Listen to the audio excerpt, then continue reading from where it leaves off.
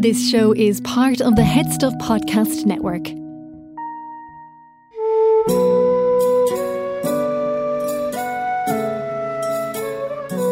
I'm Connor Reid with words to that effect.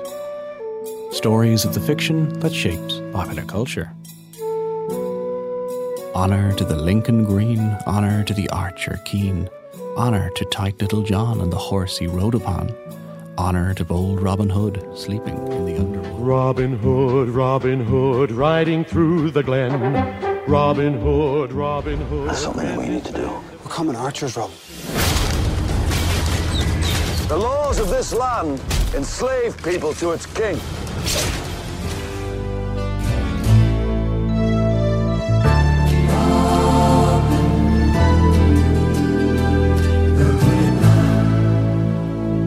England, in the gallant days when history hung on the flight of an arrow or the slash of a sword, when feudal barons ravaged the countryside to live in pomp and splendor, when one man alone dared challenge the might of his country's oppressors. We're men in tights. We roam around the forest looking for fights.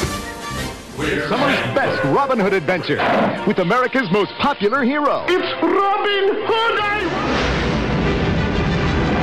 Robin Hood, Prince of Thieves. From medieval ballads to the poetry of John Keats, stage productions to children's songs, novels to comic books, silent movies to glorious Technicolor, Disney classics to Kevin Costner blockbusters to Mel Brooks parodies to gritty reimaginings and lots more. Robin Hood is certainly one of the most recognisable characters in all of Western popular culture. As the various clips you just heard illustrate, and as you probably know, Robin Hood has got a signature costume, he's got his bow and arrow, an instantly recognisable band of merry men, a recurring arch nemesis and a moral code. Steal from the rich and give to the poor. But how much of this actually dates back to the time of the first stories and what came much later? What is it that's kept Robin Hood's name alive and his exploits so popular? What does Robin Hood mean for us today? And where can I find an expert from the International Association for Robin Hood Studies? Okay, so I am Valerie Johnson. I am a professor of English literature at the University of Montevallo in Montevallo, Alabama, USA. There we are. So Professor Johnson is a medievalist, and this is where you need to start if you are attempting to trace back the Robin Hood story, because it goes way back to at least the 13th century, and almost certainly much further. The problem with these sort of things, of course, is that it's very, very difficult to trace an oral tradition. If people were telling the story of Robin Hood but not actually writing it down, then the records are always going to be pretty much non-existent. So instead, what we have to do is we have to look for manuscript witnesses. And the literature, so the literary references come several centuries after the earliest historical references. So the references to, Robin Hood or people named Robin Hood, either surname Robin Hood or Rob Hood or Hob Hood, or sort of inserting the names of Robin Hood and Little John and Much the Miller, into tax rolls, like as a joke, or using the names as a sort of nom de guerre or as a sort of a pseudonym, like a protection for your own name. So this is about as far back as we can go with any certainty. We have records and mentions of the name and the story from the 13th century, and then as we move through the next century or two, there are fragments and scraps of stories, Robin Hood and the Monk being one of the earliest. It is really interesting that Robin Hood and the Monk is this earliest piece that has been recorded because the owner of the manuscript was himself a cleric.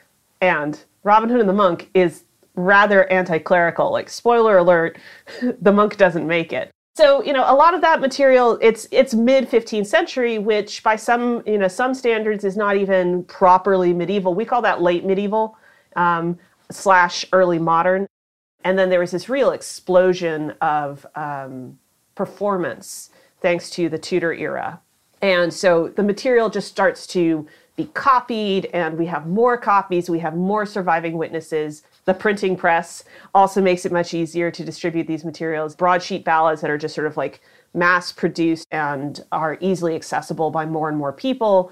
Functional literacy increases. You have a lot of social movement and whatnot, and so people would be looking for material to read, or to play or to sing. And so these stories seem to have been coming out of that sort of context. So at this point in the early modern period, the Robin Hood story is well established. But what sort of story are we talking about exactly? How many of the Robin Hood tropes, the characters, settings, plots, can we tick off the list here? What do you know about Robin Hood? Well, first off, he's the main character. These are the stories of his exploits, and his band of merry men are the secondary characters. Those early ballads really should be called the Ballad of Robin Hood, Little John, and insert other character here, right? Because Robin Hood and Little John are a unit. They're constantly together and playing off each other. They're very much comrades, and John is not supporting cast, he's co-star. Okay, so not quite. Certainly though, with or without Little John, Robin is a heroic figure. He's fighting injustice with his weapon of choice, the bow and arrow. Robin Hood is not always recognizably heroic. In fact, many scholars of the early tradition don't call him the hero. They call him the protagonist for a reason. He is not a good person. And in some stories, he's much more of a sort of full-throated medieval brigand than anything else. It's not as sanitized as the modern tradition would have it. But I think there is some recognizable material there. Like the emphasis on archery, for example, not as common. There are, of those 4 early ballads, I think that archery appears in 2, but it's more of a sport. It's not the primary weapon. Mostly when they fight, they're fighting with swords. Okay, so it turns out quite a lot of what I imagine many people, associate with Robin Hood was not really there at all in the early stories. Certainly he's an outlaw and he lives in a forest, but he's not using a bow and arrow, he's not always a particularly heroic figure, and in fact often part of the comedy is his incompetence and how bad he is at what he does. Also, as we'll see, many of the most recognisable characters, the likes of Friar Tuck and Maid Marian, don't really arrive until much later. At this point, he may not exactly be stealing from the rich to give to the poor, but the outlaw element of the story is crucial, and Robin fights injustice. He does this, however, from within a fairly conservative framework, which may have been part of the appeal of the stories. The medieval stories, I think, are speaking to a recognition of the necessity of pushing back against unjust authority and the necessity of working within a system, right? The existing system. So the Robin Hood stories are inherently conservative in that they don't advocate revolution, they don't advocate total destruction of an existing system. They see the problem not with the governmental structures, but with corrupt individuals in particular offices. And so removing a particular individual from an office will solve the problem. And so that also makes a much more easily consumable and classifiable story. A nice little ballad. And we're done, right? But unfortunately, it also means that, the stories seem like they have all this sort of revolutionary or reformist potential, and they ultimately fall completely flat. So you can have the thrill of revolution and fighting against corruption and injustice, but safely within the confines of the established system. It's not the monarchy or government or hierarchy in Britain that's wrong. It's simply the Sheriff of Nottingham who has corrupted it for his own ends. So this political element is one aspect of Robin Hood's early appeal. And of course, this isn't some sort of Marvel cinematic universe we're talking about here. There are lots and lots of Robin Hood stories written entirely independently by writers with wildly differing literary skills, opinions, or political persuasions. There is a common thread, though, of an outlaw questioning certain elements of the political system and working to undermine it for the common good. And this leads on to another element which makes the stories so appealing. Robin Hood is not a king. He's not an exemplary figure. He's much more average. I think we are encouraged to see him as not real, but as a little more relatable. He's defined by his failures, and it means that he's accessible to us in ways that, say, Arthurian knights or princesses or whatever, your category of interesting person who lives sort of outside that normative element of society. He's accessible in ways that all of these exceptional figures are not, because he's allowed to mess up. In fact, he's encouraged to mess up.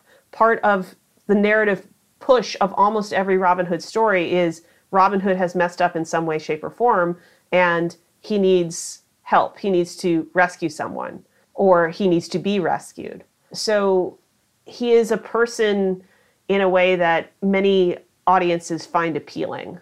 And when Robin needs help, it comes from his band of merry men.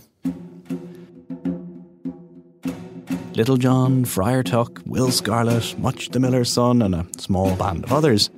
You heard earlier that Little John was there from the very beginning. He's vital as someone for Robin to play off and for the friendship and camaraderie that stories like this need. But what about some of the others? Well, on the side of the law, there's the Sheriff of Nottingham, a character who, like Little John, appears in the stories from the very beginning. The sheriff is always the Sheriff of Nottingham. Interestingly, even when the forest that Little John and Robin Hood inhabit is not Sherwood. So he's representing some sort of concept or condition that the Robin Hood stories are pushing back against. So whether that's a corrupt individual in a position of power, whether that is a representative of centralized government, whether that is someone who is, not particularly corrupt or bad, just there and in my way. Whatever the sheriff is sort of serving in that sense, he's serving it for Robin Hood and Little John to push against. And so, he's almost never named. He's very much a blank slate until I think the 1970s, when various films and television shows and books and comic books start to provide him with a personal name. They start to actually focus on his perspective. At this point in the medieval and early modern version of the stories, there are other regular characters, but they tend to be very minor and they are rarely developed in very much detail. You'll see like a reference to, Will Scathelock or Scarlet is the sort of later use of it, but not really often. There's Much or Motch, the miller or the miller's son, or Little Much, kind of almost as a page position. But they're not really ever developed. They don't really have dialogue. They're just sort of there. So it's really Robin, John, the sheriff, and then the antagonist of the week, the villain of the week. At a certain point, around the 16th century, Friar Tuck becomes a regular. Even if historically this doesn't quite work with the typical late 12th century Richard of Lionheart era setting of the stories. We think of the Robin Hood tradition as being set in the 1190s. A little bit of crusade, a little bit of, jousting. We need to have a condition under which the king is not responsive to his people because he's out of the country. That setting is really important when we think about characters like Marian and Friar Tuck, because friars did not enter England until the 1220s. And the mendicant friars, I think, were not even developed outside of England until about 1215.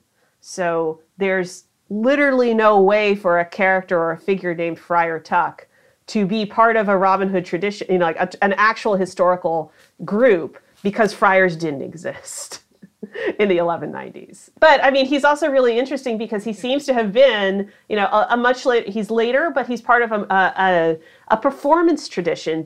We think probably out of the Morris dance tradition, that there's a sort of a friar, sort of jolly and round and kind of good natured and drinking and all that. And it sounds like Friar Tuck, but it comes out of the Morris tradition. And so I think that's really where he comes in. There's an increase of his, like an uptick in occurrences of the character in the mid-16th century. And that reference to Morris dancing sent me down a whole other online rabbit hole, but let's not go there. Let's stick to Robin Hood. So around the same time as Friar Tuck becomes a regular, Maid Marian enters the stories. This was mostly due to a change in Robin's rank, so traditionally he had been a yeoman, a kind of middle ranking in medieval hierarchies. So a yeoman owned and cultivated their own land. They weren't a serf or a peasant, but neither were they landed gentry or aristocracy. And at a certain point, the Robin Hood character shifted and he moved up the hierarchy, which is where Marian comes in. So Marian does not seem to, pick up or be part of the tradition because it's so hyper-masculine. It's so centered around men and men in the company of other men and doing work with other men, that there's really no place for her.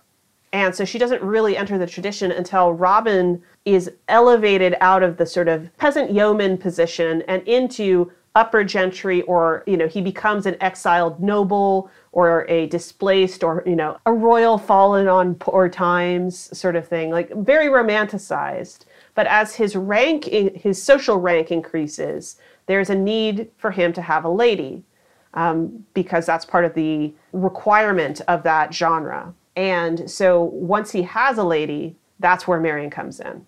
So at this point, by the 16th into the 17th century, you've got a Robin Hood and supporting cast that is definitely recognisable today. The only other element I haven't talked about is perhaps the most important part of all, the forest or the greenwood setting. Because what would Robin Hood be without his beloved Sherwood Forest? And where, for that matter, would Sherwood Forest tourism be without Robin Hood? But before I delve into the forest, I want to take a very quick break to remind you about two things. The first is that this show is, as I'm sure you know, part of the Headstuff Podcast Network, a collective of great creative Irish podcasts, and you can support this show and all the shows on the network by becoming a member of Headstuff Plus. So if you go to headstuffpodcasts.com, you can find out more details about how you sign up. You get bonus episodes from every show on the network, discounts on things like merchandise and live shows, and lots more. And I would, of course, really, really appreciate your support. If you're interested in other shows in the network, you can check out I Know That Face, a show all about character actors. So these are those actors that you definitely know. You know their face, even if you don't necessarily know their name. And that's because they play all sorts of interesting and unusual supporting roles rather than being the main star. And I Know That Face is all about that. Have a listen.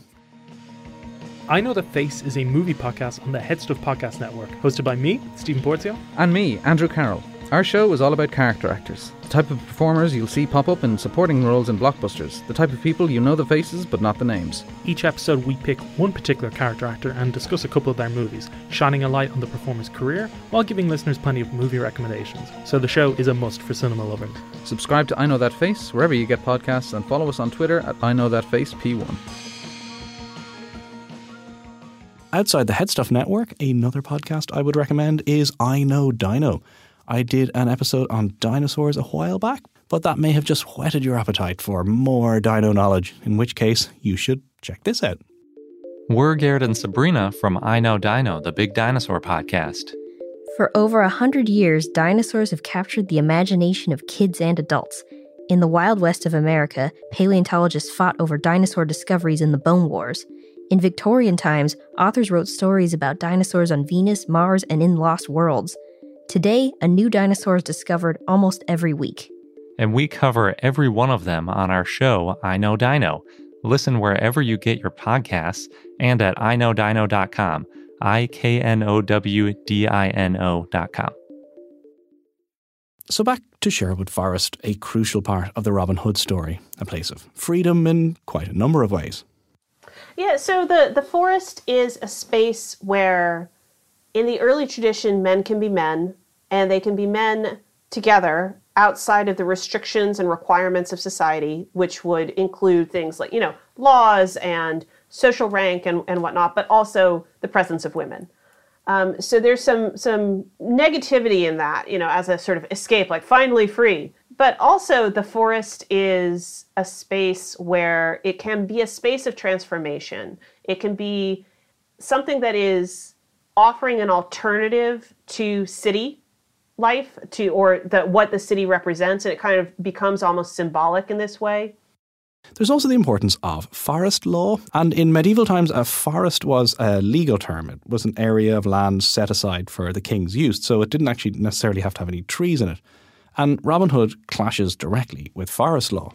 Of course, historical forest laws were pretty restrictive, but they were also laws that, instead of going out through the Shire Court and the Hundred Court and the sort of the civic life that is very distributed and decentralized, forest laws, it went straight to the forest court, and technically the king is the head of all of that.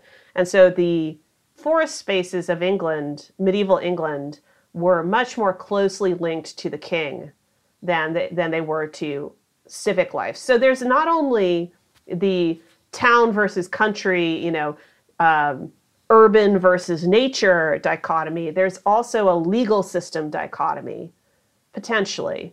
And I think all of that together turns the forest into a sort of symbolic, liminal space where things can transform, different activities can happen, you can become a new person, you can model your more ideal society, you can improve society. There are certainly parallels here with other similar spaces. I talked before in episode 39 on Edgar Rice Burroughs about Tarzan and the jungles of Tarzan adventures and other tales like that work in a very similar way.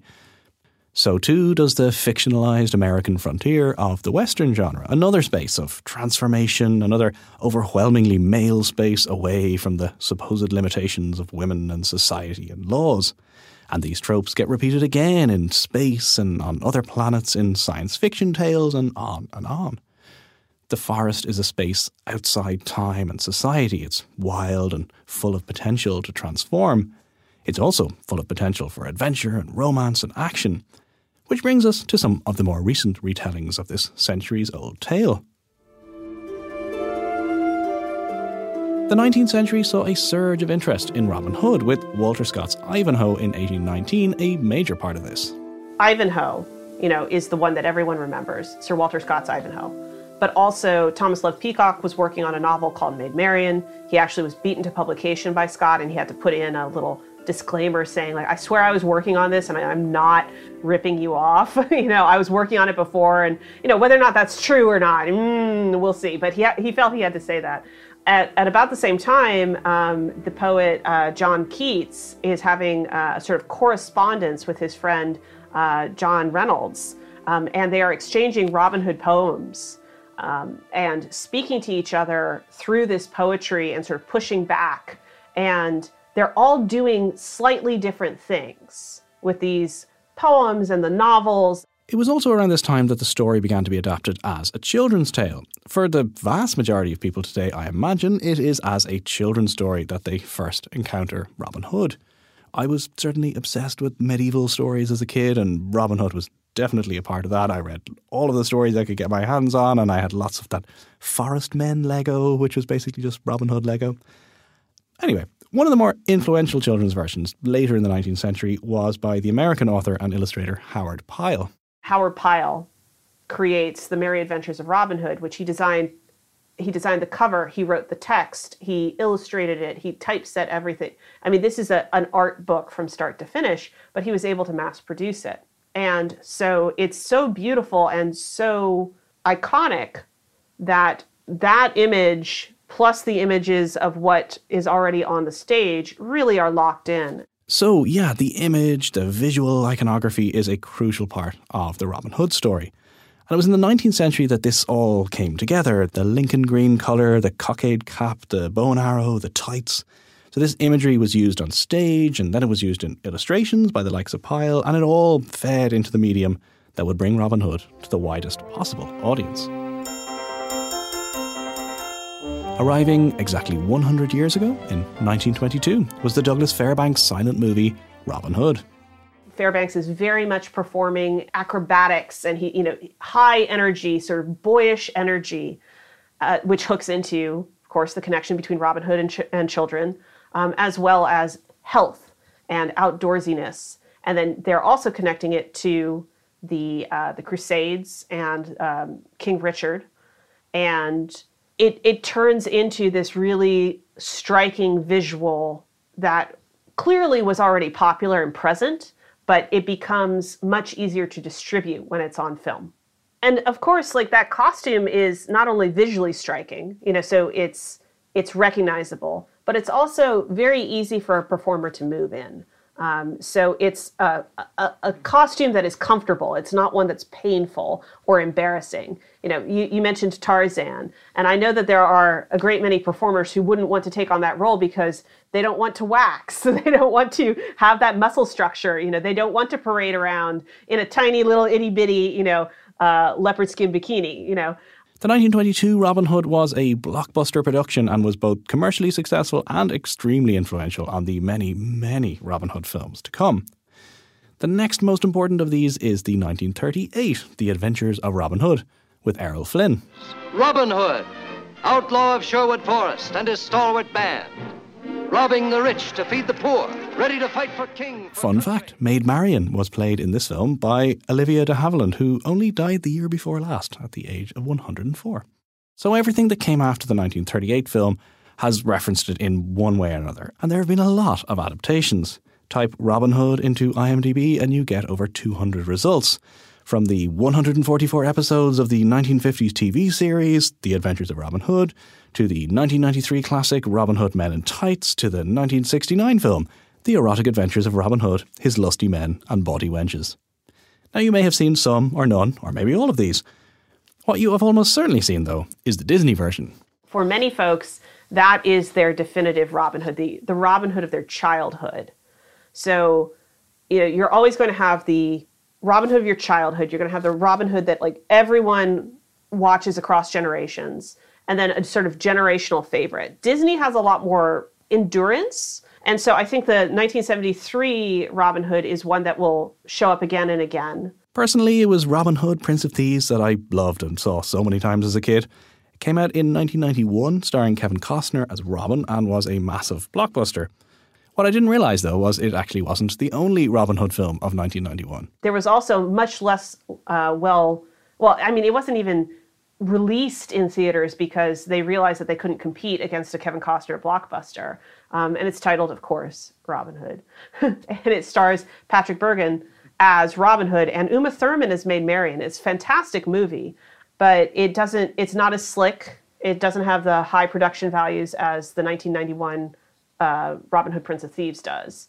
And so I think Prince of Thieves becomes a sort of landmark in a way. And from there, maybe you've seen any number of other adaptations, right up to the 2010 Russell Crowe version or the much derided 2018 version. 21st century Robin Hood, whether in fiction, film, TV or elsewhere, has of course retained lots of what made the tale so popular in the first place. But there have also been some changes and updates. For one, there's been a focus on Marian and having a more engaging female character in the story. There are many people who would like to see a Marian who is, active and engaged and is not a victim of circumstance. And I think the 2018 film is starting to move towards that. And, again, though, every single one of these films, Robin Hood, Prince of Thieves in 1991, the 2010 Robin Hood with Cate Blanchett, and the 2018 film as well, they all have a Marian who starts out really interesting and intriguing, and then she's completely undercut because of her relationship with Robin. She's able to shoot. She's able to fight. She looks pretty in a dress. She looks great in tights. We don't need Robin. Just make it about Marian. No one listens to me, of course, More recent versions have also downplayed the forest adventures in favour of the Robin Hood backstory. I mentioned Marvel and shared universes earlier, and certainly Robin Hood is closely connected to superhero stories. And of course the superhero Green Arrow is another Robin Hood-inspired character. And that somewhat obsessive interest with the origin story in superhero tales is certainly a part of more recent attempts to look at how Robin Hood became the outlaw he is, or versions which maybe look more closely at other characters in the canon. It's not hard to imagine a film simply titled Little John or Marian coming out at some point. Right now, though, it seems as if the Robin Hood story doesn't quite have the same instant blockbuster appeal as, say, a James Bond or a Batman. Robin Hood used to be, as an intellectual property, a guaranteed blockbuster. You would make insane amounts of money with a Robin Hood movie. Guaranteed. And it could be pretty poorly constructed. The Disney film is one of their top earners, and they are pulling motion capture footage from Snow White. They're pulling character builds from The Jungle Book. They sort of put it together very rapidly. It doesn't really have much of a plot. So it's not the sort of complex film that Disney is known for. It's not as good, but it's Robin Hood, so people want it. But for some reason, the 21st century, it hasn't been working out. And I honestly think it's because audiences are probably much more, they want things that are familiar. They do want that repetition. They want the pleasure of knowing what's going to happen. But I think they're also very much ready for something different. So something that would actually push a boundary. It seems fairly certain that at some point in the near future, a huge blockbuster film or a best-selling novel or a West End musical or a computer game or all of the above will reinvigorate the Robin Hood story once again. Robin Hood is an everyman who fights for justice and defends the underdog, who lives in a fantasy world filled with action and adventure and surrounded by a band of loyal, merry men. And after 800 years, his story is not going away anytime soon. That's it for another episode of Words to That Effect. Thank you so much for listening. And a huge thanks to Professor Valerie B. Johnson for chatting to me for this episode. I've put links to her and her work on the website, including to the International Association for Robin Hood Studies. They're on Facebook, they have a blog, a peer-reviewed journal, and lots more. So the links for all of that are on wttepodcast.com. You can also find references, recommendations, back episodes, and full transcripts on the website too. You can follow the show on Instagram and Facebook at Words to That Effect, and I'm on Twitter at CEDReid, CEDReid. And finally, if you'd like to support the show, you can find out how at headstuffpodcast.com. See you next time. This show is part of the Headstuff Podcast Network, a hub for the creative and the curious. Shows are produced in association with Headstuff and the Podcast Studios Dublin. Find out more or become a member at headstuffpodcasts.com.